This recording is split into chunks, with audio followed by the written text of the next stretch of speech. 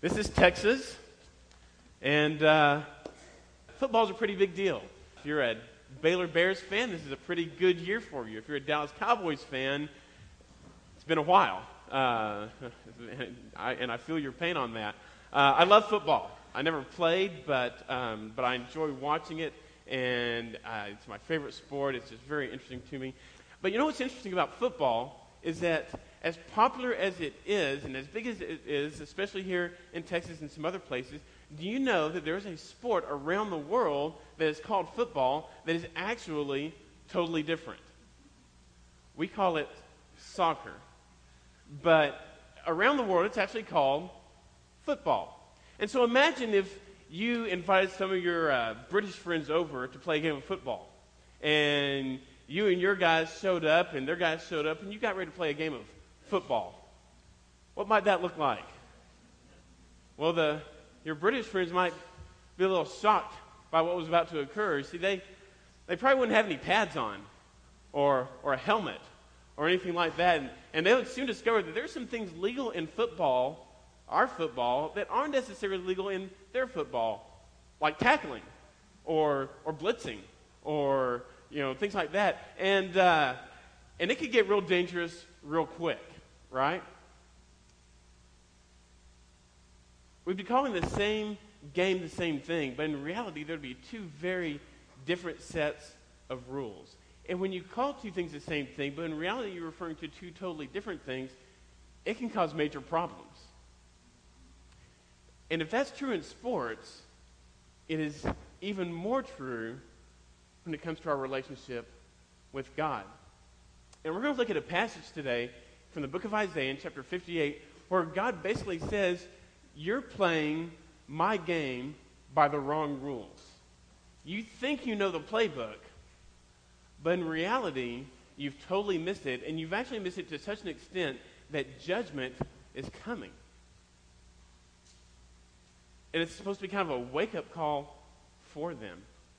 We're starting a new series today, Hearts That Hunger for the Living God. But you see, when you become a believer in Christ, a heart transformation takes place. And that heart, you're transformed. And it begins to reveal different things about yourself. And one of those things that's going to be revealed that Isaiah 58 talks a lot about is that those whose hearts have truly been transformed by Christ, they care for other people.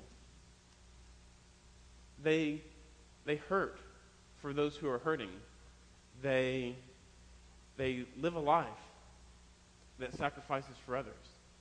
That's just part of who they become once they're a follower of Christ. And the Israelites that Isaiah is speaking to have totally missed the boat on this.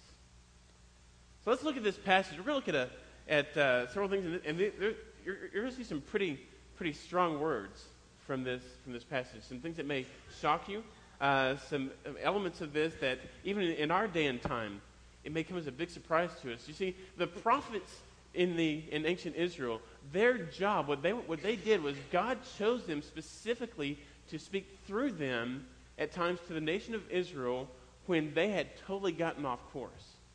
That was their job. The people of Israel, in a lot of ways, weren't that different from us today.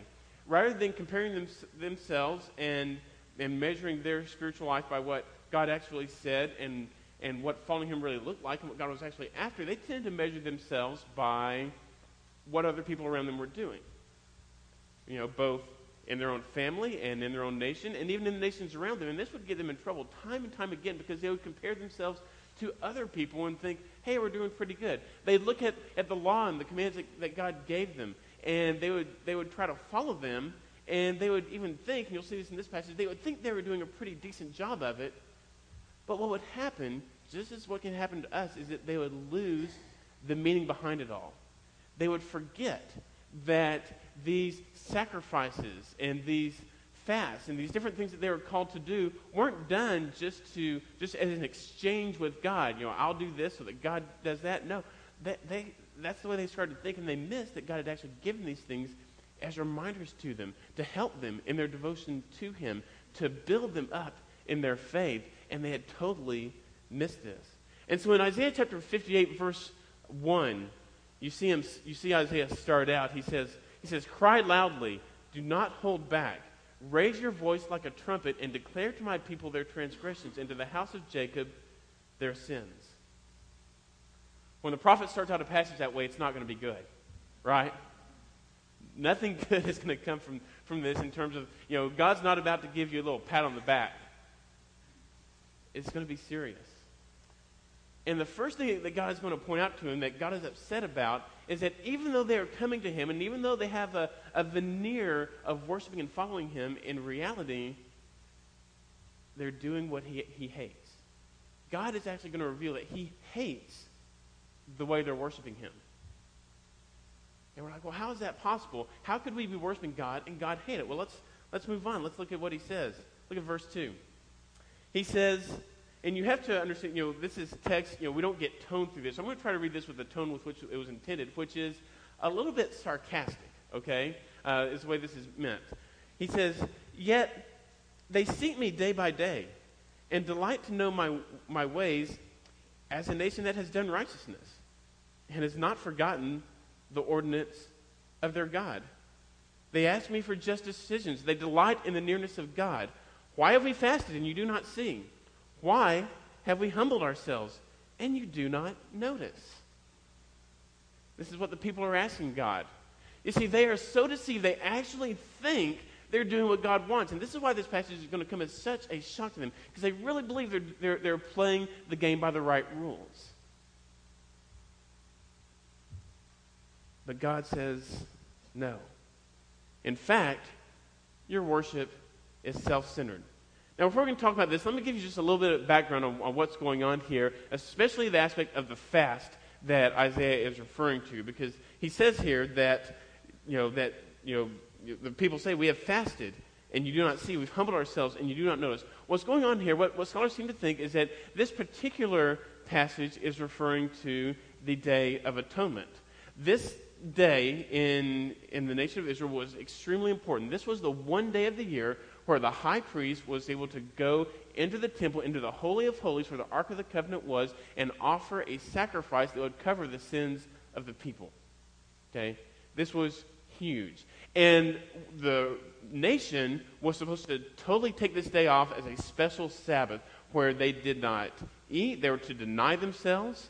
They were to do no work and spend the day, thinking about their sin and the sacrifice that has been made on their behalf, represented by the sheep.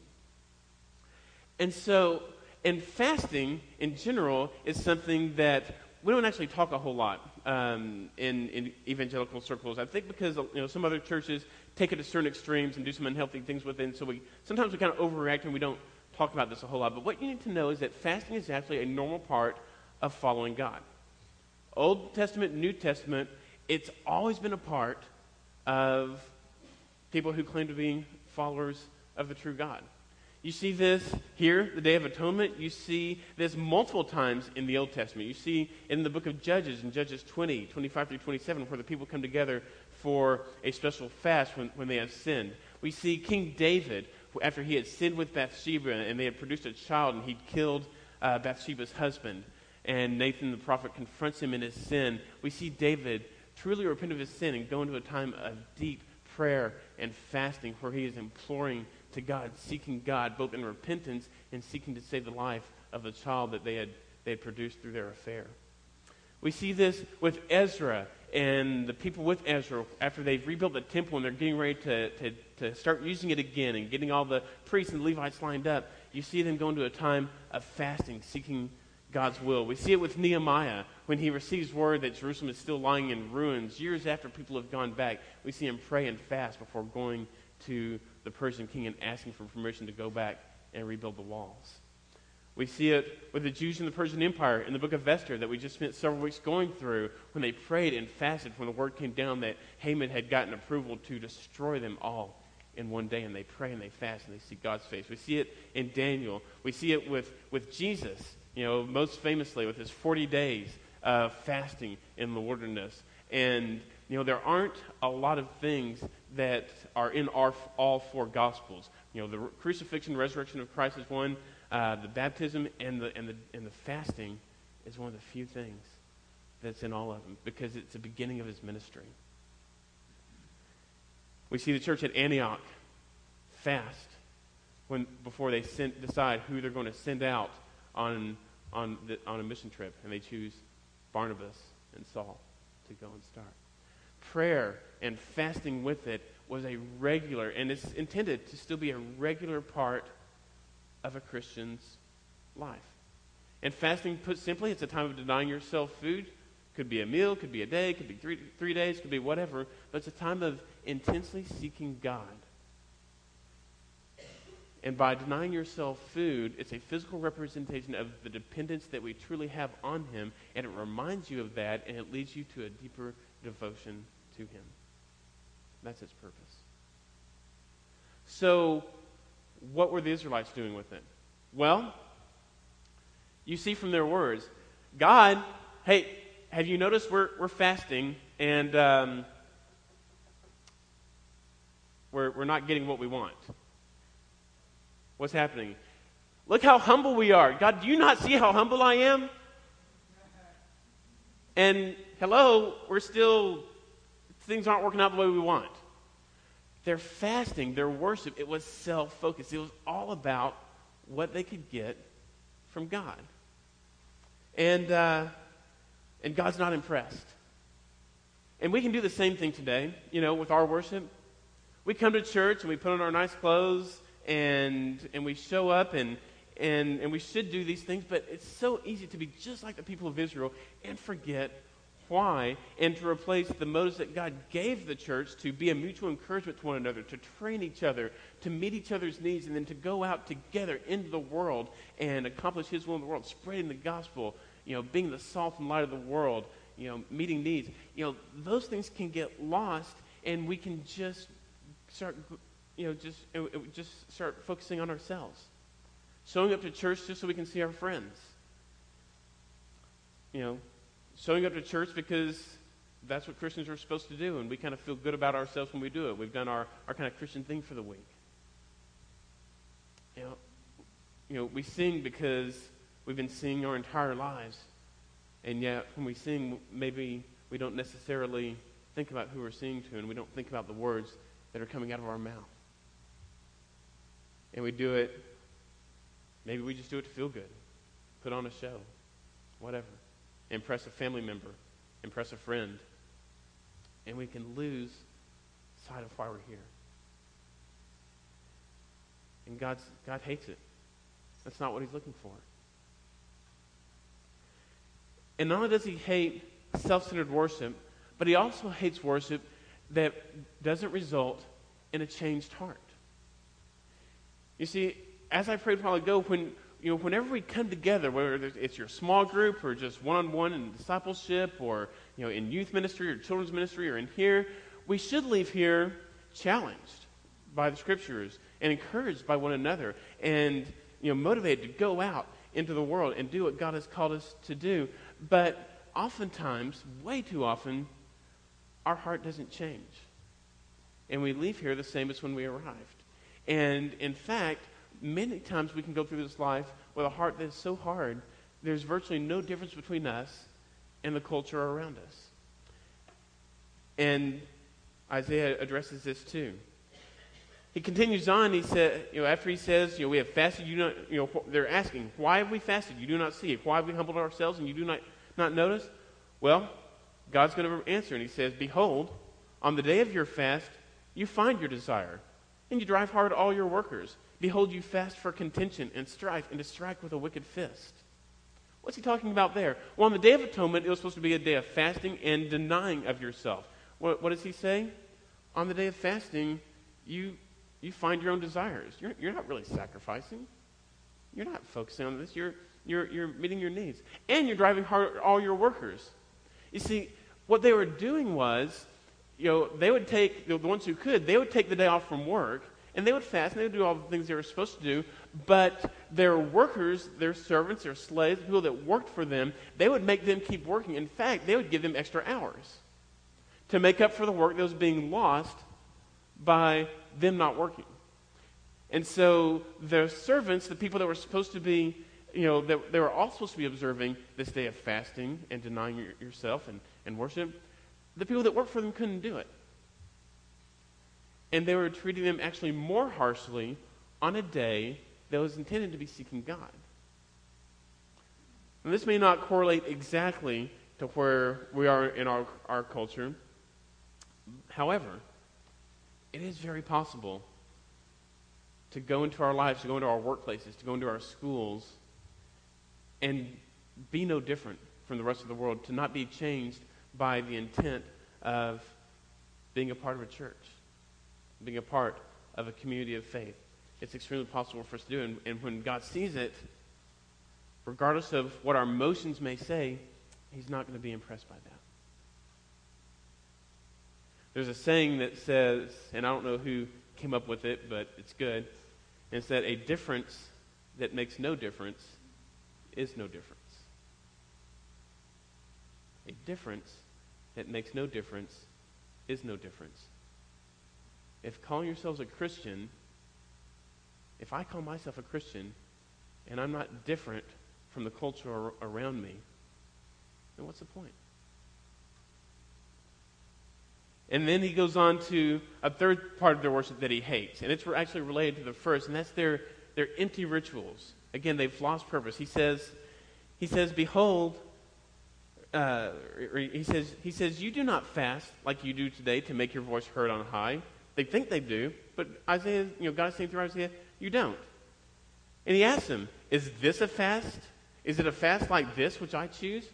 A day for a man to humble himself? Is it for bowing one's head like a reed and spreading out sackcloth and ashes as a bed?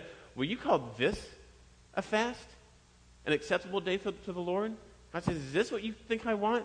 Putting on a show, they would put ashes on themselves, sackcloth, raggedy clothes, and they'd make a big show of it so that, they wanted to make sure that everyone knew just how humble and just how serious they were taking this fast. And so they looked the part, and God says, you think this is what I want? This is the fast? You think this is the fast I'm calling you to?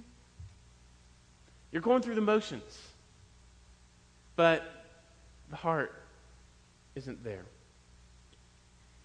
And then here comes the kicker.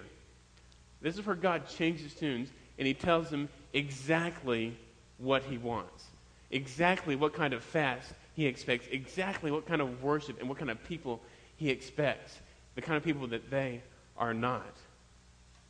And so we look at verses 6 through 10 here. He says, is this not the fast which I choose?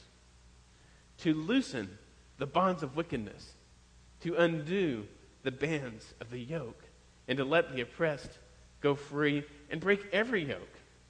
Is it not to divide your bread with the hungry and bring the homeless poor into the house? When you see the naked, to cover him and not to hide yourself from your own flesh?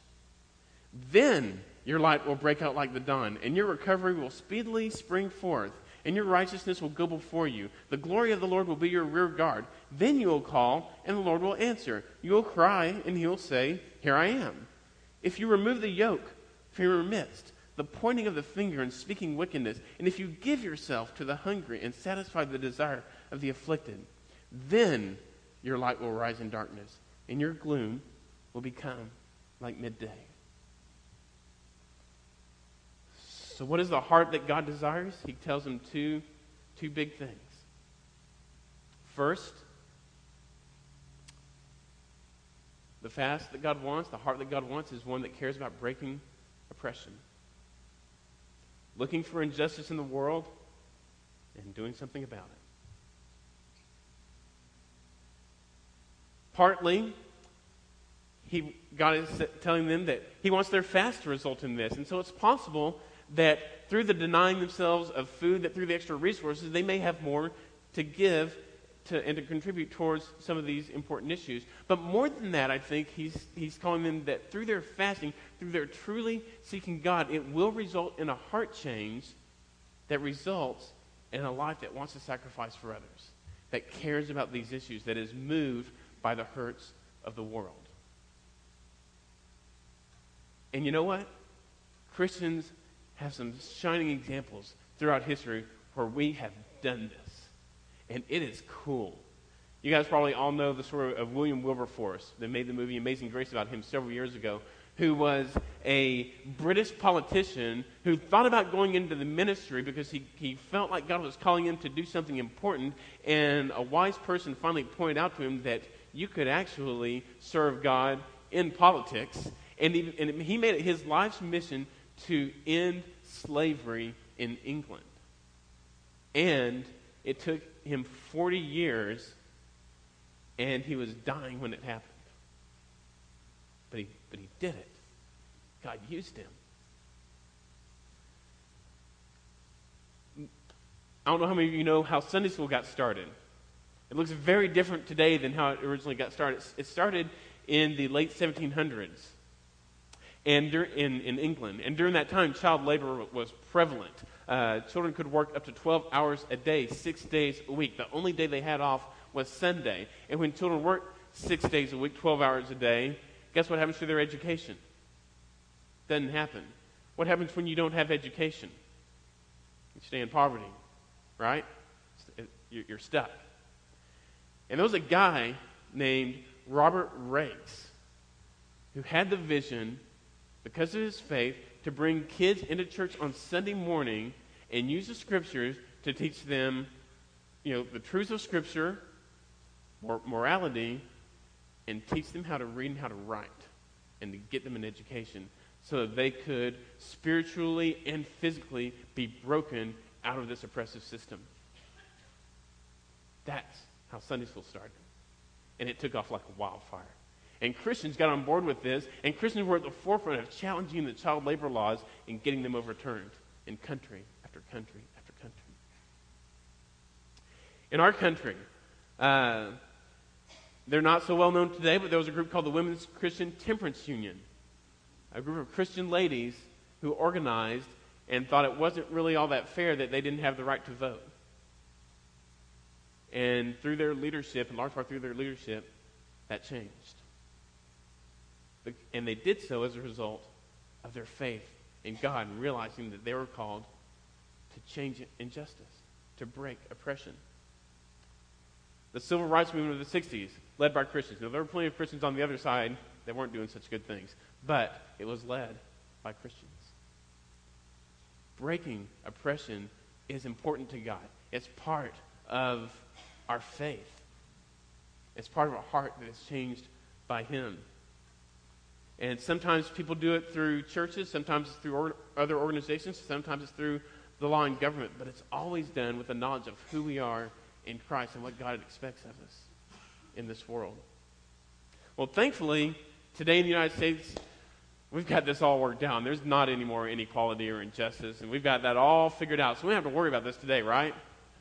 Everything's all hunky-dory. We're good, right? We got it all worked out? Maybe not. There are still issues. And there are people that are doing things about it.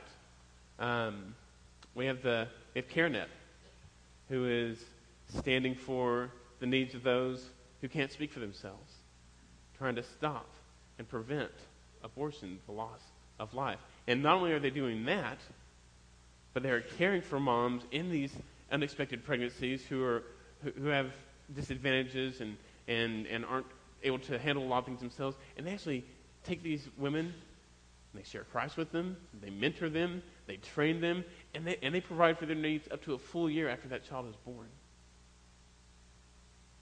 It's awesome.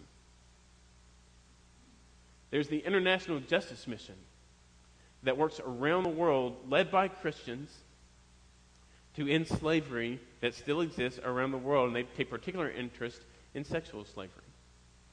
And around the world, thousands of people have been set free through their efforts, through Christian lawyers, Christian social workers, Christian police officers, Christian politicians, who take a very non-traditional view of ministry. And yes, the very ministry that God cares about, breaking oppression. Here in Waco, we have Mission Waco that's providing legal aid for people in poverty who may find themselves in bad situations and don't know how to respond, don't know how to help themselves, and they provide legal aid for them. They provide legal aid for ex-convicts. If you're convicted of a crime and that appears on your record, that after a certain number of years, that can actually be taken off your record, but it doesn't happen automatically. You actually have to pay to get it done. And depending on what the issue is, it can be several hundred to several $1,000s. And Mission Waco actually has a legal program to help ex-convicts get that off the record, because we all know in our society, with the job market that it is if you've been convicted of a crime, you're probably not going to get hired. And so those who have made mistakes, and even the ones who truly are trying to put their lives back together, oftentimes they can't until something like this comes along and helps them. We see job training opportunities for the poor that can help them get out of their situations. And we could go on and on and on. The point is, we don't always look for injustice, especially in the United States of America, but it does still exist. And it certainly exists around the world as well. And if our hearts are being changed, we're going to care about that. And related to that, he talks about caring for the needs of the poor. In the response to what kind of fast does he want, he says, is it not to divide your bread with the hungry, and bring the homeless poor into the house, and when you see the naked, to cover him, and not to hide from your own flesh? Again, caring for the poor is something that has a long history of the people that consider themselves true worshipers of God. It's always been the case. If you look at Israel, in their law that God gave them through Moses, caring for the poor and making sure that people were taken care of was a part of their law. It was built in. There are several aspects to it. There's no way to cover them all, but I'll just give you a few highlights. Every 7 years, you were to forgive people's debts, regardless of what they owed. And it even specified, don't you dare be stingy the year before the 7th year. Okay? Because God cares about this. Every 50 years, there was the year of Jubilee, where people who had sold themselves into slavery would be freed.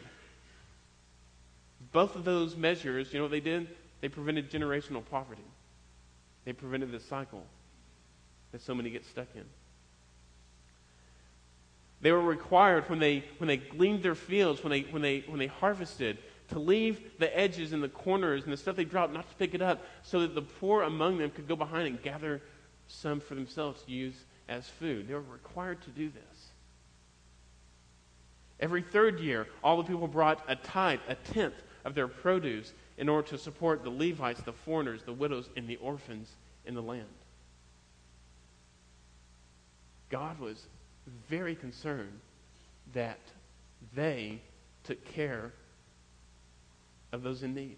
That God's people will not be those who ignore the poor at their gates. And that's not the only time. You guys remember the story of Sodom and Gomorrah, right? Real fun story. A few cities get nuked by God, okay? Get toasted.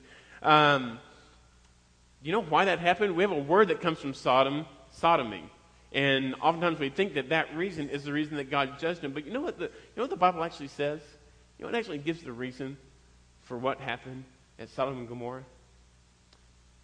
When Ezekiel 16:48 through 50, he actually tells them. He says, he's talking to Israel, warning them not to be the same way. He says, "Behold, this was the guilt of your sister Sodom. She and her daughters had arrogance, abundant food, and careless ease, but she did not help the poor and the needy. Thus they were haughty and committed abominations before me. Therefore I removed them when I saw it."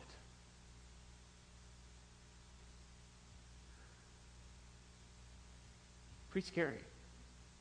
A few weeks ago, we were talking about this stuff with the junior high Sunday school class, and I gave them a list of sins. And I said, I want you guys to rank them in order of most important to least important. Yes, sin is sin to God, and yes, it all condemns us, apart from salvation. But in terms of what you feel like is most important and what are the worst sins, what are they? And so, we listed things like, murder and, lying to your parents and cheating on tests and stealing and sexual sin and drug abuse and getting drunk. And we listed all these things, listed 10 different things, and we had them divided into groups of 3 or 4.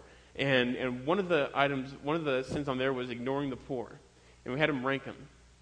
And as you would expect, working independently from each other, the top two across the board were murder and sexual sin. They all said these are the worst. And across the board, coming in at either 9 or number 10, was ignoring the poor.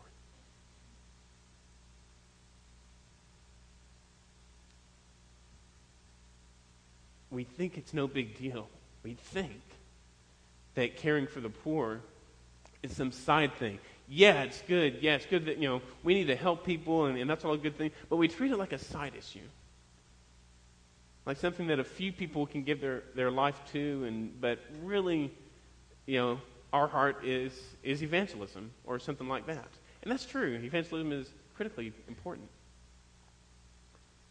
But if you look at how Jesus ministered, he never separated that from helping physical needs. He never did.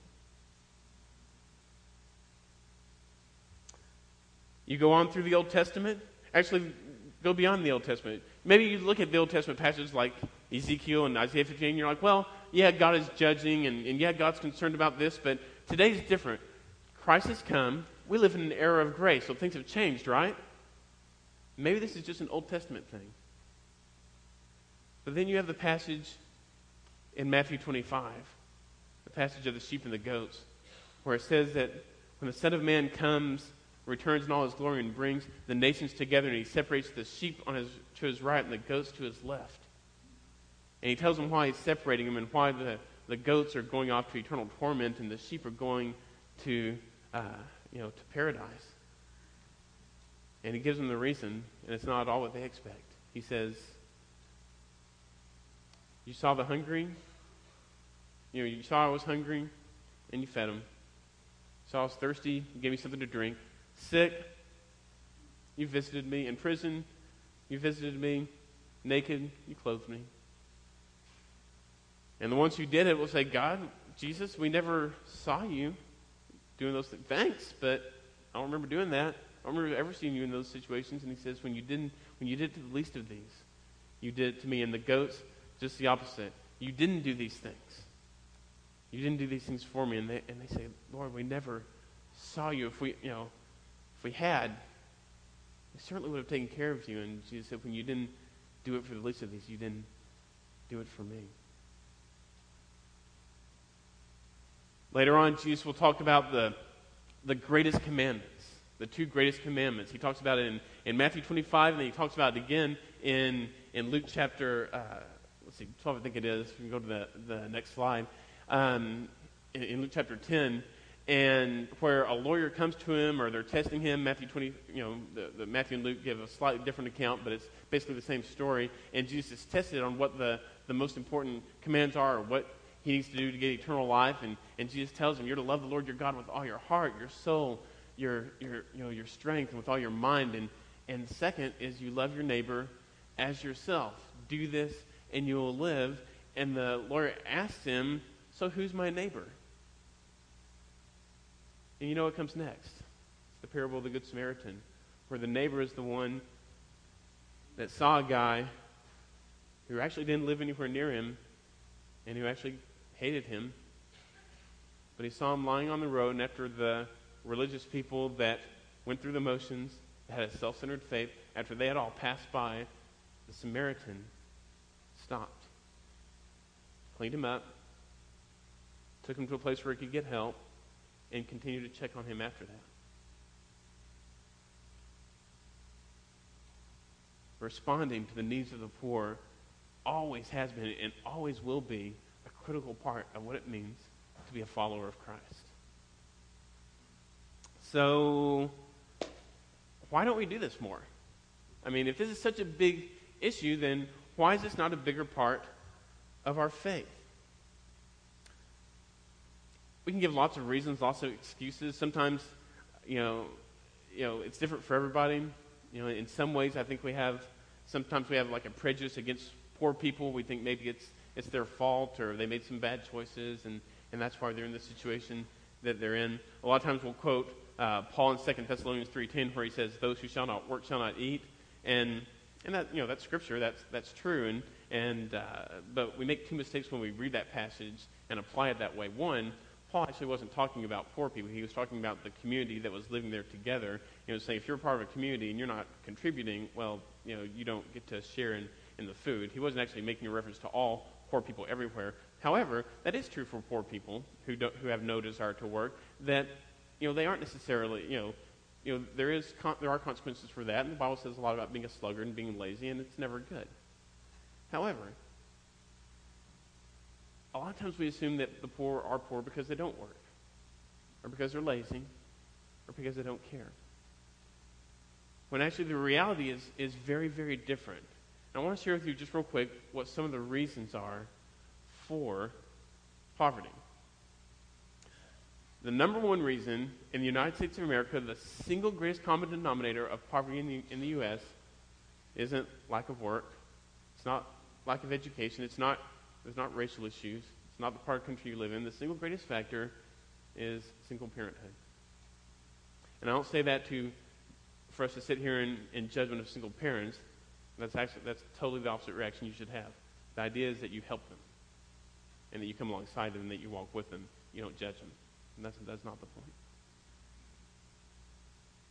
Obviously, education plays an important role. If you're not educated, it's hard to get a good job. It's hard to do that. Poor medical care, being sick, that contributes to a lot of poverty, and especially mental illness.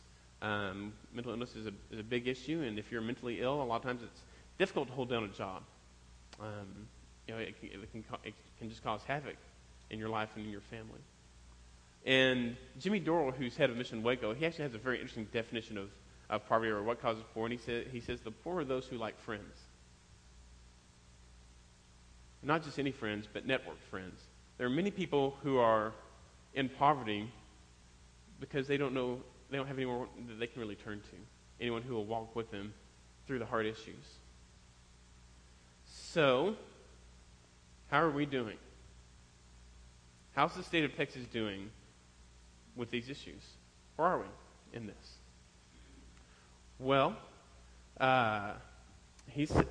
in teen pregnancies, we're third highest in the nation. In education, we're 43rd. In access to affordable health care, we're 50. In funding of mental health care, we're actually 51. We're behind Washington, D.C. They counted all 51 there.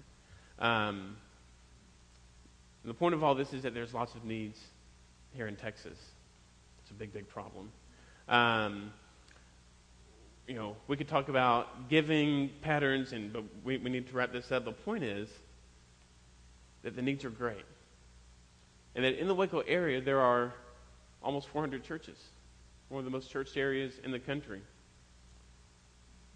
The state poverty rate is 18%. The national poverty rate is 16%, but the city of Waco's poverty rate is 28%. And 6.7% is our unemployment, which means most of the poor are working. So it's not laziness that's causing it. And so we have to respond. And I'm just going to brag on myself for a minute, if I can. I want to tell you something that I'm really, really good at. I'm really good at giving of my extra money. I'm really good at being generous with money that I have to spare after all the bills, after all the needs, after everything is taken care of. I'm real good with that. A spare coat that my kids have outgrown, I can be real generous with that. And that's good. That's needed. However, God is looking for something more. David has this great quote where he says, "I will not offer a sacrifice that has cost me nothing." God's looking for sacrifice. God's looking for changed hearts. He's looking for people that will go beyond just what they have to spare. The drama skit we just saw where the widow came by and she dropped off her 2 miles. Remember what Jesus said there? He said, yeah, the widow gave all she had, and that's why it was important. And the reason that the rich people, they gave all that money, the reason that wasn't important was because they gave out of their surplus, Jesus said. They gave out of what they had left over. It was a lot, but what God wants is the heart. And so what happens when we do this? What happens when we actually take this seriously? And we have his response here. He says, then your light will break out like the dawn. Your recovery will speedily spring forth, and your righteousness will go before you. The glory of the Lord will be your rear guard. Then you will call, and the Lord will answer. You will cry, and he will say, here I am. If you remove the yoke from your midst, the pointing of the finger and speaking wickedness, and if you give yourself to the hungry and satisfy the desire of the afflicted, then your light will rise in darkness. Your gloom will become like midday. The Lord will continually guide you and satisfy your desire in scorched places. He'll give you strength in your bones, to your bones. You will be like a watered garden and like a spring of water whose waters do not fail. What happens when we open our hearts to correct worship and let that worship change our hearts so that we actually care about the needs of the poor and the oppressed in our midst? What happens? He guards our life. He guards our purposes. It says the Lord becomes our rear guard.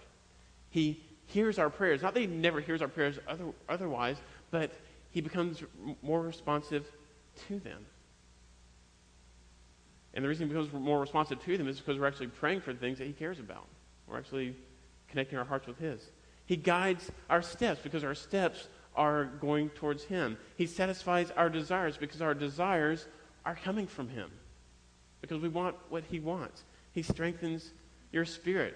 I mean, you may be in a time in your life where you're like this, you're like, where is God? Why isn't he listening? And God would say, don't be self-focused. Make your life a service to others and see what God will do. And then what legacy do we leave as a result of this? If we actually do this and God responds, what happens? Well, if we have verse 12.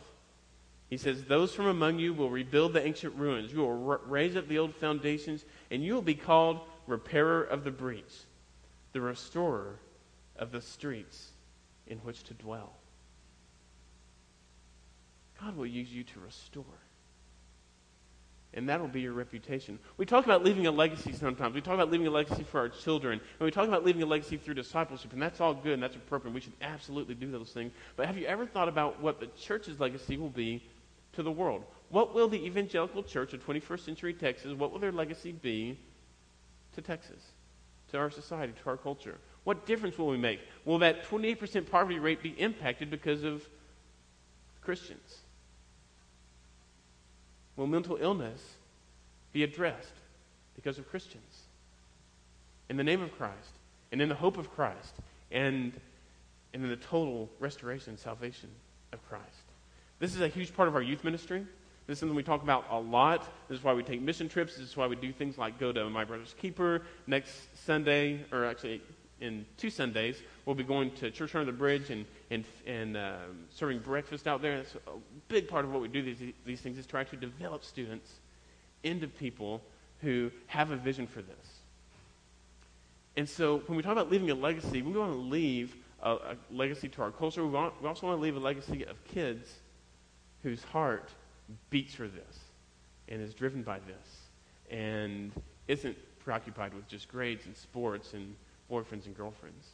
And I'm going to end this time actually bringing up one of our students who really is getting this and who's been a joy to watch develop over these past few years, and that's Hannah Patulski. She's an emerging leader in our youth ministry, and I've gotten to see her through mission trips and through service, all sorts of things, and this is her heart as well, and she's going to share with you what God's doing in her life.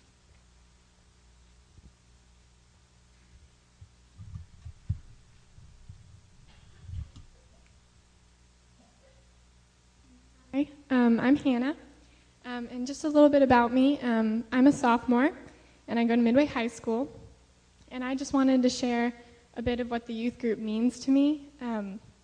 First of all, the youth group is a major part of my life. God has done a lot to shape my heart through this youth group and the relationships that have been made. The youth group is definitely a family where God has put amazing people in my life to encourage me and help develop my faith.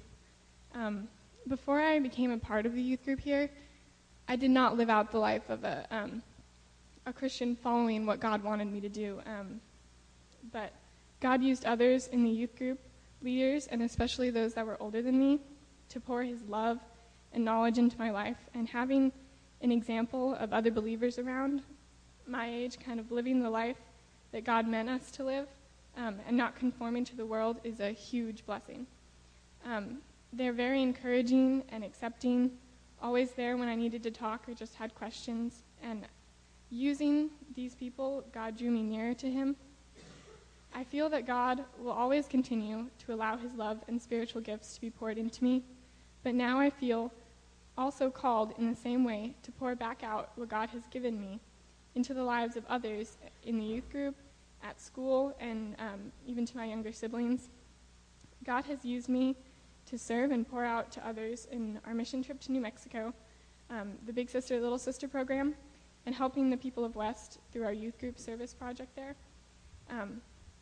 In Romans, Paul writes to the Roman church, his fellow believers in Christ, and says, I long to see you so that I may impart to you some spiritual gift to make you strong, that is, that you and I may be mutually encouraged by each other's faith. And that is exactly what the youth group has been for me. God has used the fellow believers of this youth group to keep me accountable, encourage me, build me up in my faith, and also just be really great friends.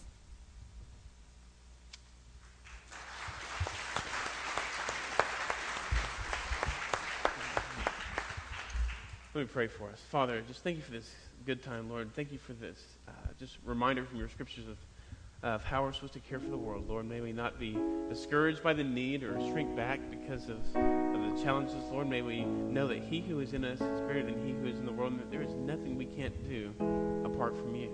That you've called us to something that is possible, that is good, and that is exciting to be a part of, and that is to see people saved, see people come to a saving knowledge of you, and to see them helped and healed through the process, to see the world become less dark because of the impact of your followers.